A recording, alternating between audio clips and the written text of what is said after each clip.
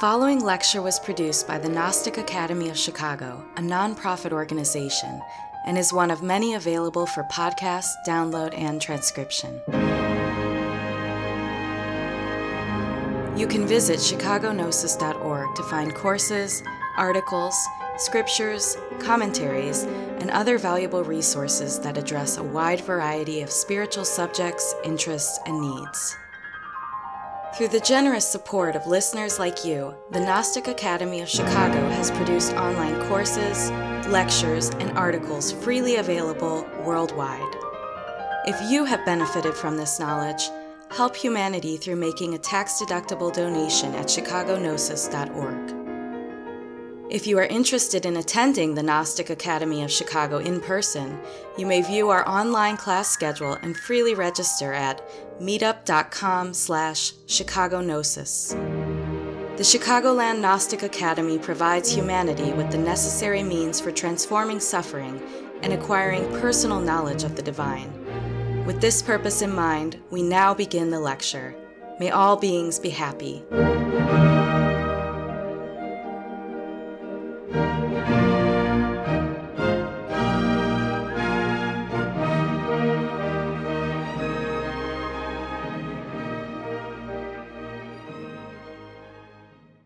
By degrees, the guardian of the threshold shaped itself to his sight. It was as that of a human head covered with a dark veil through which glared, with livid and demoniac fire, eyes that froze the marrow of his bones. Nothing else of the face was distinguishable, nothing but those intolerable eyes, but his terror, that even at the first seemed beyond nature to endure, was increased 1,000-fold when, after a pause, the phantom glided slowly into the chamber. The cloud retreated from it as it advanced. The bright lamps grew wan and flickered restlessly as at the breath of its presence.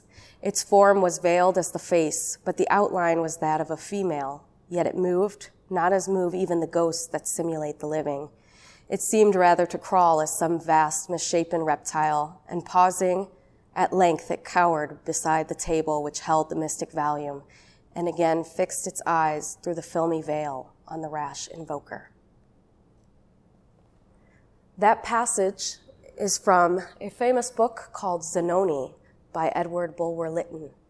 And this passage, which describes the guardian of the threshold, has inspired many spiritual seekers and mystics who themselves wish to enter into the most sacred, secret teachings of all world religions, of the occult brotherhoods and the schools of mystery.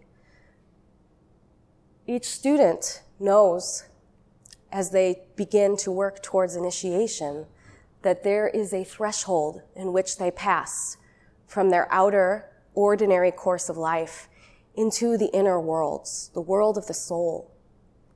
Sometimes this can be experienced in our dreams or in astral projection, out-of-body experiences, near-death experiences.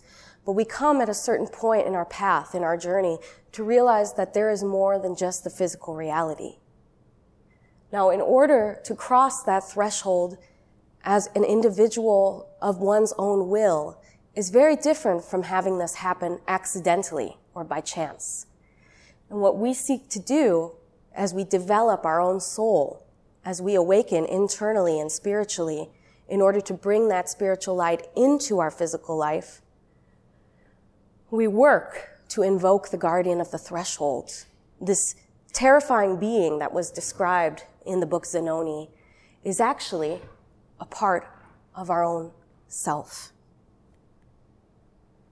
We see here in this first quote from Samael Aun Weor, the founder of the modern Gnostic tradition, that the first ordeal that the candidate for initiation has to face is the trial of the guardian of the threshold. This guardian is the reflection of the I, the intimate depths of the I. In many Eastern religions, we learn that the self, the ego, is our biggest barrier to spiritual development. That if we become enmeshed in a deep sense of egotism, it becomes very hard to connect with other people, to connect with the truth and the realities of nature and existence.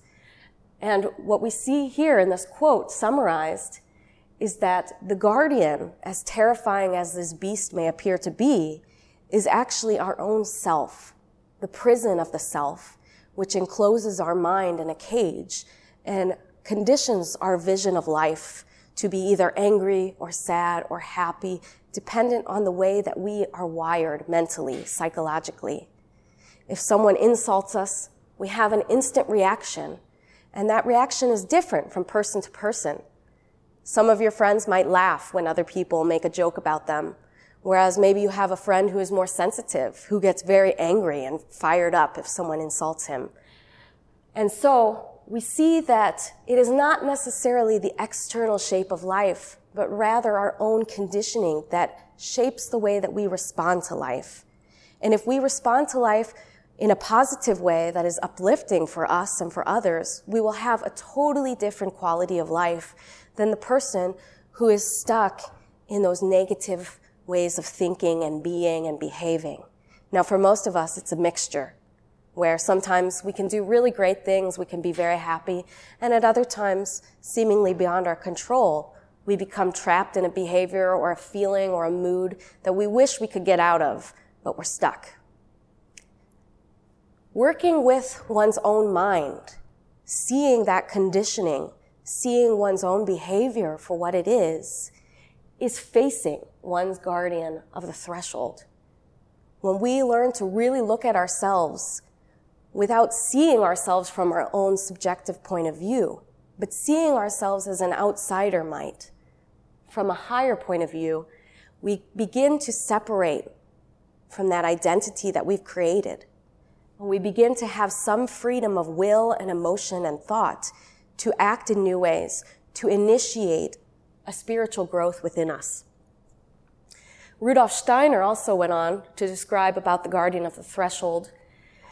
However horrible the form assumed by the guardian, it is only the effect of the student's own past life, his own character risen out of him into independent existence.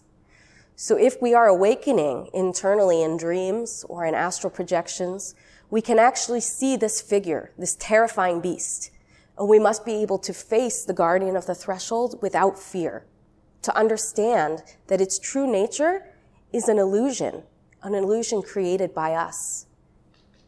As Dion Fortune said, the facing of the dweller on the threshold is the confrontation with the entire past of the individual and calls for the full acceptance of that past and of all that has gone to make the individual what he is now. So in the Gnostic tradition, we learn about the law of recurrence, that we have multiple past lives in which we have oftentimes repeated the same mistakes and strengthened the same patterns of behavior, of thinking and feeling. And when we come to face the guardian, it can project both the positive and the negative of all of our past deeds. It is, in fact, looking in a psychological mirror on the astral plane and seeing what in us we may be terrified to see.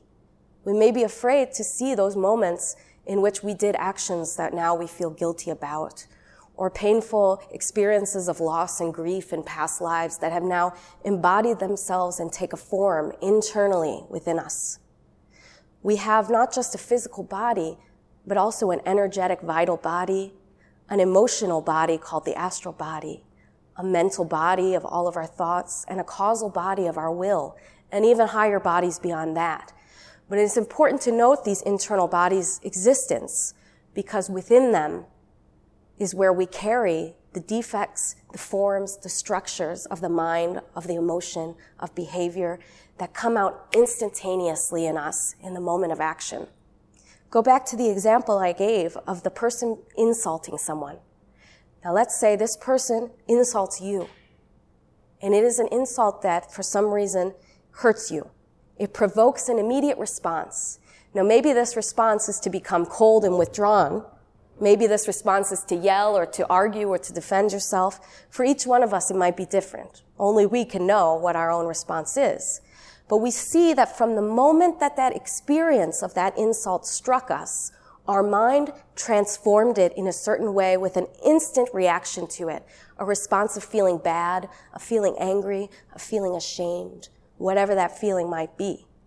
What we're looking to do when we confront ourselves with the guardian of the threshold is to separate from the conditioned reactions, the conditioned way of being, the false self that we have created. Now, it's said that when one encounters the guardian of the threshold in the astral plane, in their first encounter, that he or she must be able to defeat the guardian of the threshold. This is not to destroy and eliminate in one moment. That is a long, long work to eliminate the guardian of the threshold. But the one who is not able to face his or her fear in order to defeat this guardian of the threshold will then become enslaved to the guardian of the threshold. He or she will become a servant and a worshiper of this entity. And they will then be enslaved to a false sense of egotism, that every action, every thought, every emotion, they will lose control over it. It will all be determined by what that false egotistical self dictates. So, if we want to work with the guardian of the threshold, we have to understand that this takes 3 different forms. In fact, Samael Aun Weor wrote in his books that the guardian of the threshold exists on the astral plane, on the mental plane, and also on the causal plane, and that at different points in our spiritual work, in our initiation, we will have to confront each one of these. So we relate the guardian of the threshold to the 3 traders. These 3 traders are known in a variety of traditions. In Buddhism, they can be the 3 daughters of Mara that came to tempt the Buddha Shakyamuni as he was meditating. In Christianity, we know them as Judas, Pilate, and Caiaphas, the 3 traitors that betrayed Christ. There are 3 traitors in the Masonic tradition that killed Hiram Abif. And so, when we look at the first level, the astral plane, we identify the demon of desire. So the guardian of the threshold that we encounter on the astral plane will be related with our own desires, our own emotions. This is an emotional encounter. So the things in us that struggle, that want many varieties of experiences or sensations, that want pleasure but want to avoid pain, that is exactly what we need to encounter and be prepared to face with serenity, with stability, to recognize that all of those desires that are pulling at us from moment to moment are illusory. They're illusions. So this calls to mind a story that I was reading in a psychological journal about a patient who came to a therapist and complained that many times in her relationship with her husband, she felt pulled by opposite wills. There were some days where she felt like the good wife, and she loved her husband and wanted to do kind things for him and was happy to see him. And then there were other days where she felt like what she described as an evil witch. And when the witch came out, she hated her husband. She wanted to scream at him, to hurt him, and she couldn't understand why these 2 sides of her kept coming up. So she went to the therapist in order to discover what she could do to resolve this conflict of having opposing wills. How could she love her husband and yet at the same time hate him? How do we make sense of this? And yet many of us have experienced this type of situation where we may like someone, they're our friend, or we love our family, but then in the right moment, in the right circumstances, we feel anger towards them or hatred or resentment. We want to hurt them. Maybe we're envious of them. And we recognize that tension, that conflict, that something here is not compatible. How can I care for this person and value the virtues of friendship and at the same time want to betray them and sometimes even act or say things that betray them? This is the conflict of the demon of desire. That there's a part of us that we don't control, but that comes alive in certain circumstances and controls us by making us want to do evil things. This demon of desire is not somewhere outside of us, but lives within our own heart.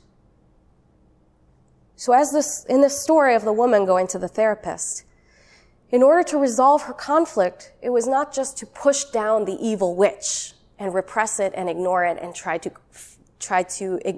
pretend that it had no power. Rather, what she needed to do was to, in a space of reflection and contemplation, recognize the true nature behind that evil will, that evil desire to hurt her husband. She had to comprehend her pain and also comprehend her love. What is it about her that makes her the good wife? And to resolve the conflict between these two, she had to come to face herself and to understand that both of these are a part of her. And when she can comprehend on the deepest level the truth of herself, it will eliminate the problem. Those unconscious drives to act and to behave in an angry way can be satiated, can be calmed and negated, so that she can interact with her husband in harmony from her own free will and not from a conditioned emotional response. This example also touches on the other two levels of the demon of the mind and the demon of evil will. When we have an angry feeling towards someone or an envious feeling, we also have those thoughts associated with it. And it can be a mind that plans evil actions. We can have the demon of the evil will because there is a part of us that wants to act, that has the will to crush others, to take power from others, to steal what someone else has that I want. Each of us in different degrees have our own psychological makeup. We have virtues in a certain amount and we have defects and vices in a certain amount. And as I mentioned in the example, the important part as we come to recognize these three levels of evil will within us, evil desire, evil thoughts, is not to repress them or to ignore them or to label them as bad and then try to only do the other things, the good things, but rather to meditate on them, to contemplate, to understand where these arose from.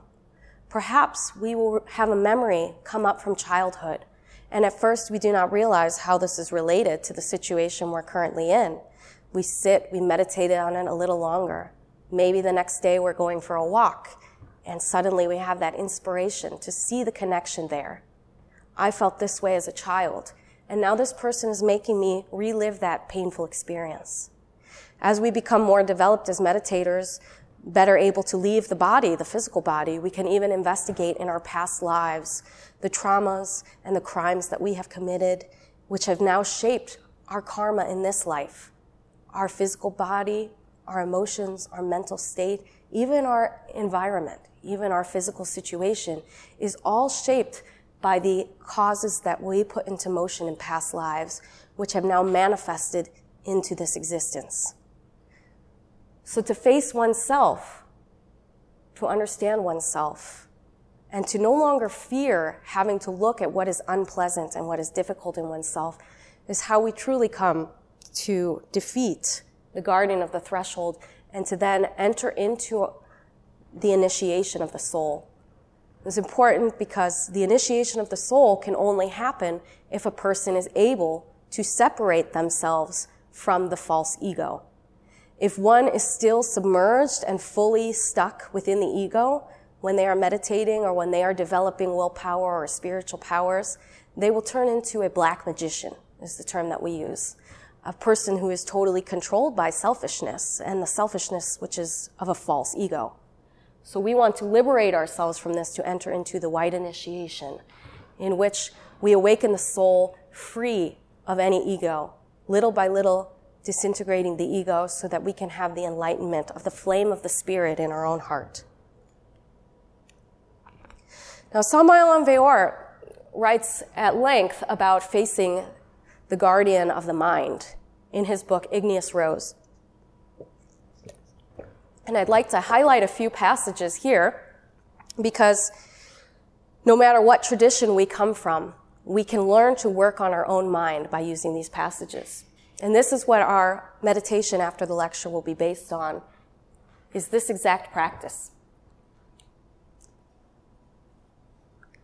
The mind lives reacting against the impacts that come from the exterior world. This simple sentence is a very powerful truth that many of us who live mechanically on autopilot for much of our lives have never really deeply contemplated. If we are walking down the street and we see a dog, how do we respond to that? For some of us who grew up with dogs as pets, we might be happy. We might want to go and play with the dog. For other people who've been scared or traumatized or bit by a dog, they might want to run away from that dog. So the mind that we inhabit reacts against impacts that come from the exterior world. So let's use this example. The dog is in the exterior world. The impression of the dog, the image of the dog, strikes our mind. And then our mind reacts to that impression with thoughts, with feelings, with will, with actions. This is the entire process of our life. And we go through this like a machine without transforming that consciously. Something happens, we see a certain person, we don't really like that person, we feel a certain way, we try to get away from them. We see another person, we like them, we go up, we try to impress them. These are all images coming in from the exterior world into our mind, which perceives them. Now, mind is not just the intellect here. It is, in the Buddhist sense, the being, the perception in which we are experiencing life, the body, our psychological body, which carries us. And really, even if we were to close our eyes and go into a sensory deprivation tank, which are becoming popular nowadays, we would still have images, we would still have memories, we would still have thoughts emerging in the mind that we would react to. So whether from within or from without, our entire experience of life is determined by how our mind responds to stimuli, whether internal or external. So in the case of the dog, we have the external phenomenon of seeing that dog, and then we have our fear come up. And then maybe in response to our fear, which is an internal impression, we might feel embarrassed. Oh, I shouldn't be afraid. I'm an adult now. I shouldn't be afraid of dogs. And that is a response to an internal impression. To enter into meditation is to be able to calm down your perception, to become serene, bright, and awake, concentrated, and to be able to perceive all of these processes as they happen without needing to control them, without needing to interrupt them, merely seeking to see them happen. It's great if during the day we are awake enough and we are meditative enough in our experience of life to do this, to digest the impressions of life in the moment that they come to us. But this can be challenging, and that's why we do a retrospection meditation at the end of the day. And we reflect on experiences that were particularly impactful for us, and we digest what was going on inside of us. We don't try to blame the situation or blame the other person. We don't even try to blame ourselves for feeling what we felt. We merely seek to see, to observe, and to understand. So Samael Aun Weor goes on. One must control these reactions of the mind by means of willpower. As we are progressing in our spiritual work, we will have moments in which we feel anger, we feel envy, we feel lust. And in those situations, we have to apply a superior will to control ourselves, to control our mind. If the mind is fantasizing and dreaming of an evil scheme, let's say, to get a promotion over your coworkers, something that involves lying or cheating and stealing, and our mind is beginning to play that fantasy, we have to apply our willpower and say, no, that's not the person I want to be. That's not the character I want to develop. And we need to be able to rein in and control the reaction of the mind. And then, rather than going outward into that fantasy, we can turn our perception inward into the source of that fantasy. What is it in me that wants this so badly, that is so attached to the sensation of getting a promotion, that I'd be willing to compromise my character, to harm others, to do something unethical in order to achieve that sensation, that experience of life? If one throws a rock into a lake, then one will see crystalline waves extending from the center to the periphery. The waves become the reaction of the water against the rock. If someone insults us, then we feel anger. This anger is a reaction to the words of the insulter. Most of us live believing that we are the victim of circumstances. Other people should treat us better, should talk to us better. Life should be easier. We should have more things. When one wants to enter into initiation, wants to face the guardian of the threshold, it is because one is finally taking responsibility for oneself. One must understand that our entire experience of life is dictated by how our mind behaves. And if we cannot control and rein in our mind with our willpower, we are likely to have a miserable life that is chaotic, that has a lot of negativity, in which we are constantly feeling that everything that we experience is beyond our control. However, the one who is able to take a loss or a defeat and still find serenity and peace and happiness within him or herself, that person is truly developing a level of freedom, a level of liberation of the consciousness, because he or she is free from that conditioned response to the stimulus. He or she is able to control and to determine, I'm feeling anger right now. Let me go into a space of serenity. This is not to repress the anger under false happiness. This is to understand that the anger itself is a choice. It may have arisen spontaneously inside of us, but the choice to feed that anger and to continue is up to us. So Samael Aun Weor describes this process in more detail.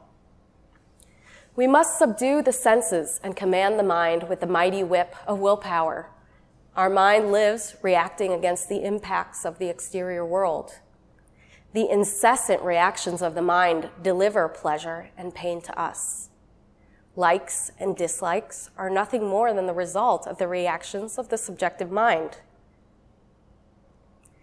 Pleasure and pain is determined by the quality of our mind.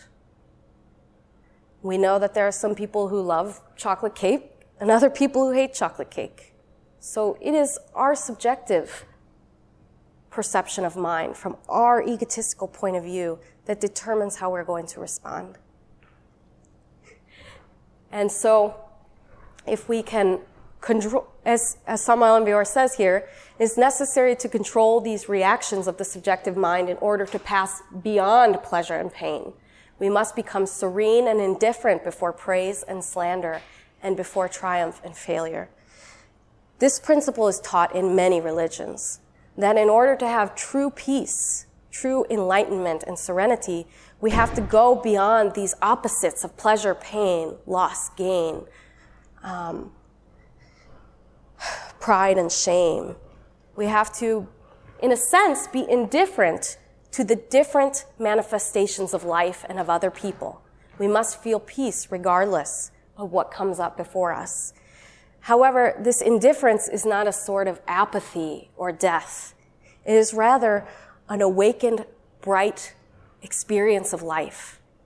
Without the conditioning of dislike and like, we are able to see things in the crystalline beauty that they possess, free of that cloudy filter of our own mind. And that experience of life, while it is beyond pleasure and pain, is in itself blissful, is the ecstasy of samadhi that is talked about. It is what we want to enter into. And we can only do this by no longer fearing pleasure and pain, like and dislike, by being willing to apply our own willpower against our mind, even if our mind doesn't like it. So maybe our mind wants to go eat 10 tubs of ice cream. And then we say, well, I'm on this path of initiation and I don't want to feed that desire anymore. So even though the mind argues and fights against us and wants that ice cream, we have the willpower, we develop the strength of will to tell the mind no and to redirect it into a more positive activity. So this is a silly example with the ice cream, but in many experiences of life, we really don't control ourselves. We really let ourselves run amok. And when we really study the cause and effect of our own life, the karma of our own lifetime, and we look at how certain behaviors created certain effects in our life, then we see that we no longer want to just allow our mind to run wild. We want to direct consciously and intelligently our response to life, our reaction to life. So we need a lot of willpower to do that. And in the beginning, we're weak. But little by little on this path, we develop that. He goes on, all the tempests of our existence are nothing more than the result of the reactions of the subjective mind before the impacts that come from the exterior world. A clairvoyant examination permits us to comprehend that the reactions of the mind come from a nuclear center. This nuclear center of the subjective mind is the guardian of the threshold of the mind. So I mentioned a few moments ago that we might see our mind going off on a fantasy or on a negative circle of worry or anxiety, negative thinking. And we want to redirect our attention. Instead of going outward into that negative thinking, we want to turn our attention around and go inward into this nuclear center. That is where the guardian of the threshold is the mind is. And so when we turn our perception within and we look within ourselves, we see the seeds of evil will that actually cause us to respond to life with unhappiness, with anger, with whatever negativity it is. The guardian of the threshold of the mind is similar to the smoke of the flame. The guardian of the threshold of the mind is a terrible demonic creature. It lives by reacting against the exterior world with waves of pleasure and pain, with waves of likes and dislikes, with waves of hatred, envy, greed, slander, selfishness, etc. We have created this guardian on our own, with all the evil of our subjective mind. There is the need to carefully separate the smoke from the flames. What we want to awaken within us is the flame of our consciousness, our soul, our inner spirit. We want that bright lucidity, that bliss, and that peace that is perceptive of everything. And when we awaken that inner perception, we see the smoke of our mind for what it is. All of these waves, all of these reactions, these emotions, these thoughts, even our behaviors, become the smoke from our inner center. And if we are able to calm ourselves, to rest in the center, we can respond to life intelligently, acting in positive ways, in ways that we have consciously decided to respond to life, rather than responding to life unconsciously according to our behavior, our trained behavior. As he says, we have created this guardian on our own. Now, we may not remember when we created that. Many of us don't remember what we ate for breakfast last week, or where we were 2 weeks ago at this time. Many more of us don't remember anything of our past lives. So that's why it's very important to go deep within our own being, to the part of ourselves that is eternal, to understand where these seeds, whether positive or negative, arise. And that is facing the guardian of the threshold. It is to take responsibility for who I am, my positive qualities and my negative qualities, to take responsibility for the way that I think, the way that I feel, and the way that I behave. And if I'm behaving a way that I don't agree with, to use a superior will, the will of my inner spirit, to overcome that negativity, not to repress it with the mind or with another quality that is embarrassed or ashamed of it or doesn't like to see that I am bad, but to recognize this is what it is, not good or bad. It is just the way that it is. And so then by seeing it, by being the flame within the smoke, I have the choice of whether or not I would like to change that. This is a deep state of meditation to really get to the roots of these things. And I want to end with an excerpt from a Buddhist text called the Treatise on the Six Yogas of Niguma, who is often related as either the sister or the consort of Naropa, if you're familiar with that teacher. So the scripture states, if we do not know how to meditate on the illusory nature of whatever appears, how can we ever apply the opponent forces? How can we overcome negativities merely by trying to avoid them?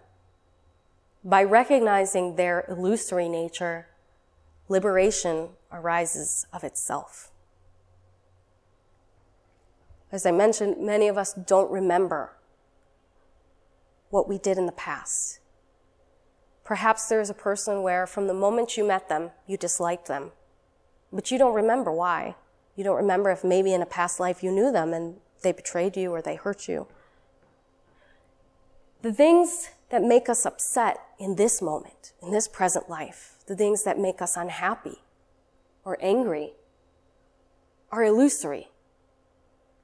Our reaction to them is entirely a fantasy of our own mind. It exists only in the mind. As I've described in these examples, some people perceive one situation with happiness when other people perceive it with fear or anger. So if we are able to see that the mind is our experience of life, the way that we experience life is fully rooted in the mind and the way that the mind is responding to external phenomena, then we have that power to control our experience of life. Everything in our mind is an illusion. It's just a reflection of the external world that has been manipulated by the conditioning of our mind, of our emotions, of our will. And so when we perceive that the way that I see this person that I dislike is actually just an illusion in my mind that I have created, I'm not even really seeing the person anymore. I am seeing a mental representation of them that I myself am projecting and that I myself hate or dislike. Then we have the power to get rid of the illusion itself, and maybe for the first time to meet that person, to interact with them as if they are an entirely new being that we have never experienced before, to see them with the lucidity and the peace and the serenity of the soul, to see them as they truly are, not to have that mental image of them as an enemy that filters every interaction that we have with them. And that's what Nguma is pointing to here. When we recognize the illusory nature of our negativity, that it is something self-produced and can be self-erased, liberation from suffering arises of itself. So we must first know how to meditate on the negative experiences of life that we are having, to turn our perception in meditation away from blaming or analyzing the external phenomenon and inward into analyzing what is happening within us in our reaction to those phenomenon. And then finally to see that our reaction truly is an illusion, truly is something that we create and we have control over. And then we begin to enter, degree by degree, into liberation of our consciousness from the false self of ego. Do you have any questions?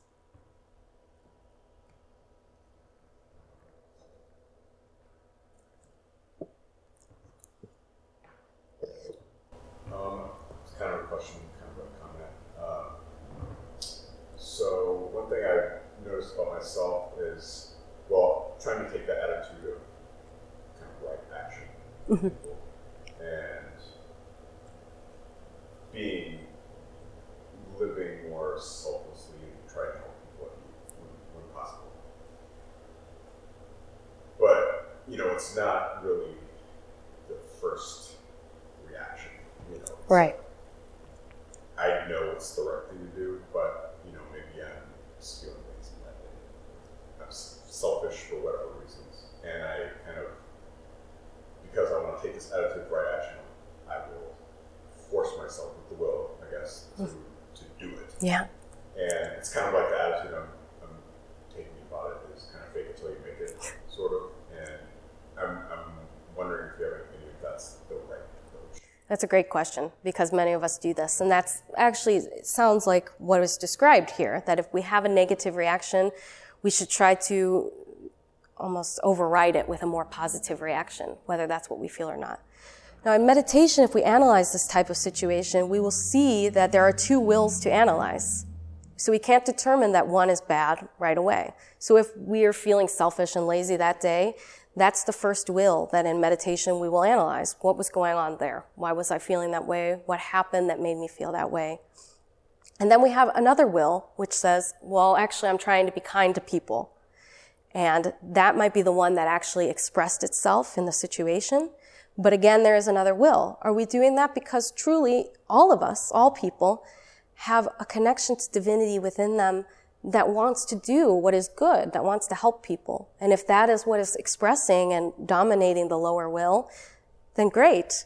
But sometimes if it's just pride or a sense of selfishness that's now expressing as selfishness that wants to help others, then that's okay. We just need to see it for what it is. So in any situation of life, whether we have the willpower to restrain negative behavior and try to do something that we feel is a little better, or whether we express that negativity right away, or whether we're doing something positive right from the get-go, there's always a lesson to learn when we take it into meditation. Even if we're behaving positively, we may go into meditation and see some beautiful virtue or truth of our own divine nature. Or we might go into meditation and see that what seemed positive was really self-serving. Who knows? It's really up to us, and in each situation can be different. But it's a good question. Something that I know I've experienced, and I'm sure many others do.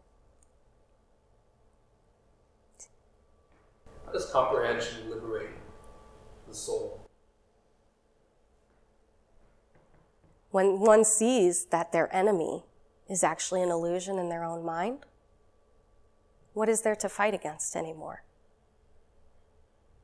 For some of us, our enemy is existence itself, our complaints against existence. Why am I not smarter or richer or better looking or whatever?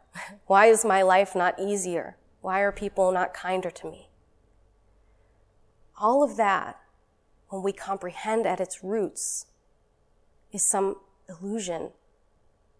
We can see that there's nothing to struggle against anymore, and we can find peace in what it is to be a conscious being, to experience life with lucidity and happiness.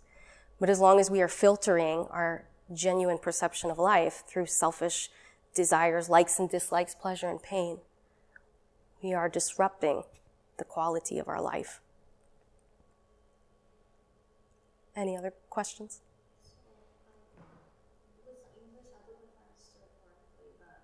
If I feel anything negative, that's because I have like a secret will that I want things to go badly. Is that what you're saying? That's pretty close. So if we experience something negative, yes, in this teaching we are saying if we experience something negative, it is because there's something within us that is negative. Now, it's not that I want it to be negative or that I want this experience to go badly, but we have an entity inside of us that perhaps, let's use envy as an example. So envy doesn't want to have a negative experience. Envy wants to get something good for oneself that another person has. So if this person has the job position that I want, I have a secret will inside of me that wants to get this person in trouble so I can have that job. I think this will bring me happiness, right? I think when I have that job, then I'm going to feel happy. But truly in meditation, if I go and I analyze that will, and I really come to understand that other person's situation and my situation, I will see that that will does not produce happiness. All of us are seeking happiness, right? We're seeking pleasure or the things that we like. But we often do not realize that in its root, it is a will that produces unhappiness, ultimately. Maybe in the short term, we tell a lie and we get some praise and people like us. But in the long term, people realize we can't trust her, she's a liar, and we lose the good things that we had. So meditation and going deep is what's most important, not to see the mind and judge it and say, oh, that's bad. Just to see the mind and go deeper into the mind and deeper. Because when we comprehend it, we don't need to intellectually judge it. When we comprehend it, we see it fully from its roots, it can dissolve. You know, if you see a coiled rope in the closet and it's dark, at first you think it's a snake. Maybe you jump, you're afraid. But when you turn on the light and you go deeper into the closet, you see that it's a rope. Your fear is gone, right? But when it was dark, when it was unexamined, when it was too sudden, you thought it was a snake. You responded. Your reality of your mind is that this is a snake. So really just to go deeper and deeper is what what we need, that illumination.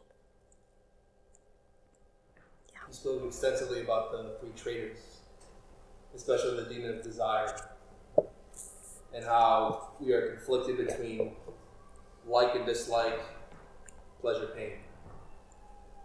What about the demon of the mind and will, and how the mind justifies itself? So in the example you gave about envy, how I want the job that this coworker has, and the excuses that we tell ourselves to get what we want. Mm-hmm. And also, how is that process experienced in us, and how does evil will fit into that as well? Okay, there's a lot in that question, so I'm going to do my best. So if we look at the three traitors again, the demon of desire in Christianity is represented as Judas. Our desire loves Christ, loves spirituality, loves all the positive things about virtues and helping humanity. But at the end of the day, when that moment comes, Judas sells Jesus for 300 silver coins. These silver coins represent material wealth, sensational experiences, so physical pleasure. And so even though we say with our heart, I love the good things, I love divinity, with our actions in certain moments, we can betray our own inner divinity. So that is the demon of desire. The demon of the mind in Christianity is represented by Pontius Pilate. He sentences Jesus to death, and he washes his hands and says, it wasn't my fault. Don't blame me. I wasn't the one who set him up. So the mind decides, okay, I'm going to do this behavior. I'm going to try to steal this other person's job. But it will come up with excuses so that mentally we feel okay about it. Really, like for example, really I'm doing my company a favor because she's not good at that job and I will be better at that job. The mind can create its own fantasy to justify why what it is doing is a good deed. But it is all just a trick of the mind, the demon of our mind, which hypnotizes us and puts us into an illusion so that we believe we are doing what is right, when all along what is really behind it is the demon of evil will, which in Christianity is Caiaphas, the high priest who is plotting behind the scenes to kill Jesus. So while we see that Judas is the one that sold him, that Pontius Pilate is the one who passed the sentence, really the most powerful of all is the one that is our will, that behind the scenes is arranging things, is moving the mind into position, is moving the emotions into position in order to enact its will. And it is a will that is ultimately evil.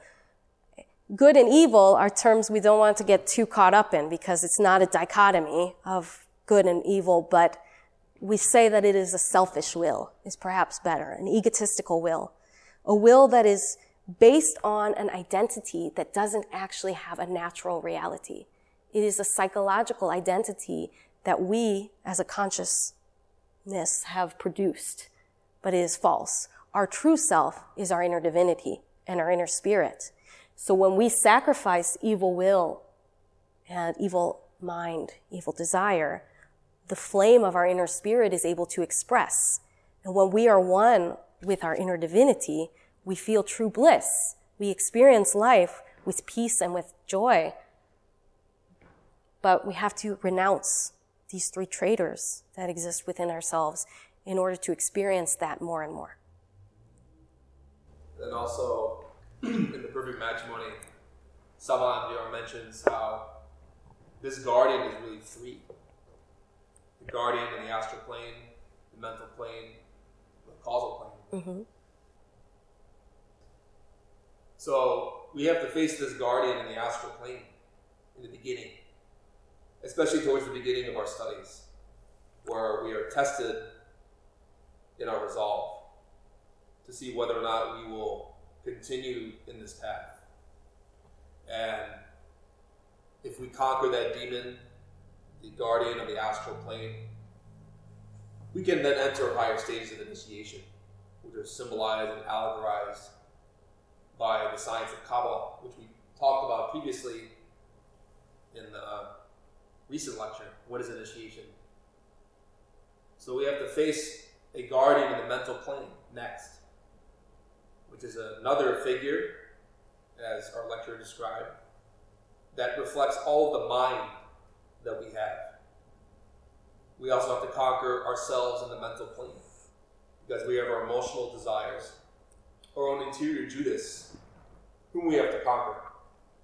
And by conquering in this struggle of the self internally, we enter higher degrees. So first, the guardian of the threshold in the astral plane, relating to our emotions, followed by the guardian of the mental plane, our mind.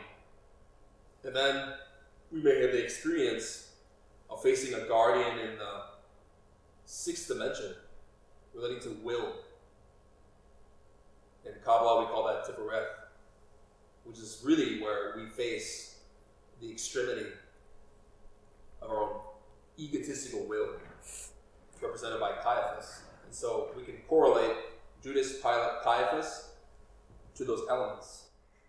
The Western esotericists did mention the variety of guardians of the mind, guardians in different levels. Steiner called it the guardian, the lesser guardian is the first one that we encounter. But as I was going on with this longer discourse by Samael Aun Weor, that would be what Steiner would call the greater guardian, a guardian of the mind that we encounter at a further stage of development. That's why it requires so much willpower and stability in meditation to be able to conquer. Are there any other questions?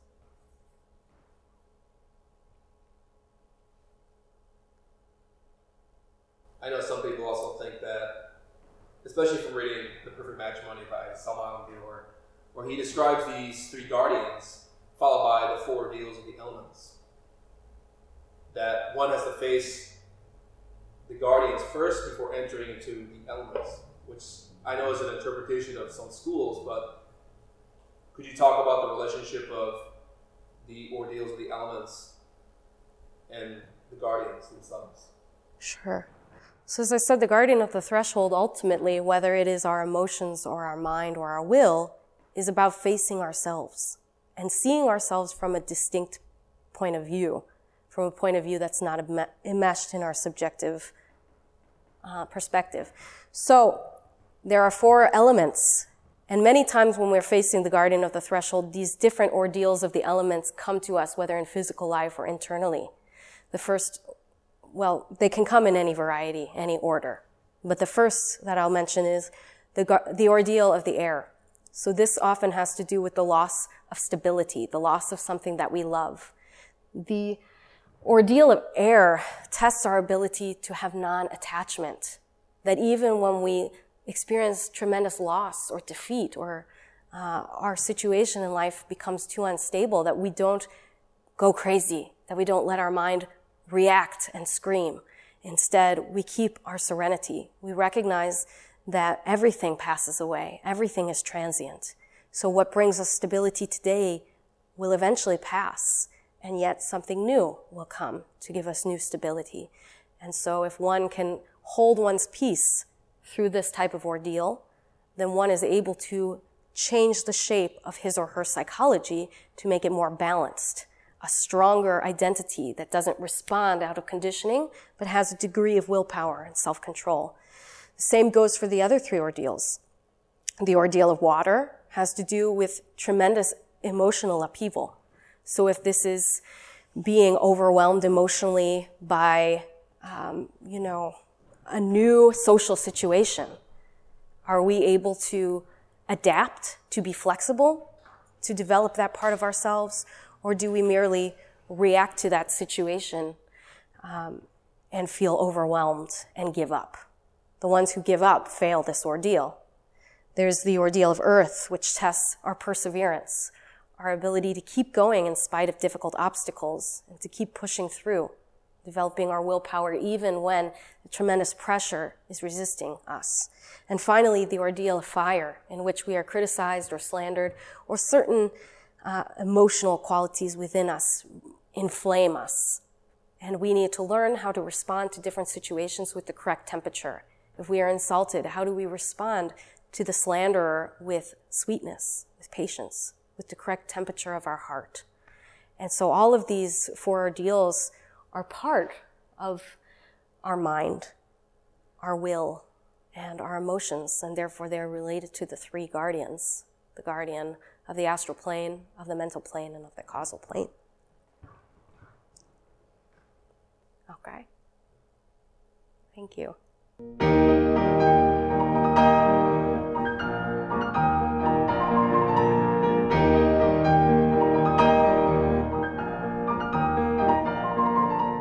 To learn more about the knowledge covered in this lecture, we invite you to study the books available through Glorian Publishing or GnosticTeachings.org. You can also view free online courses, lectures, transcriptions, and articles available at ChicagoGnosis.org. All of this is made possible by the support of listeners like you. Have you benefited from this knowledge? Help others by making a tax-deductible donation at ChicagoGnosis.org. We thank you for listening. We hope that these lectures aid you in developing your complete and divine potential. May all beings be happy. May all beings be joyful. May all beings be in peace.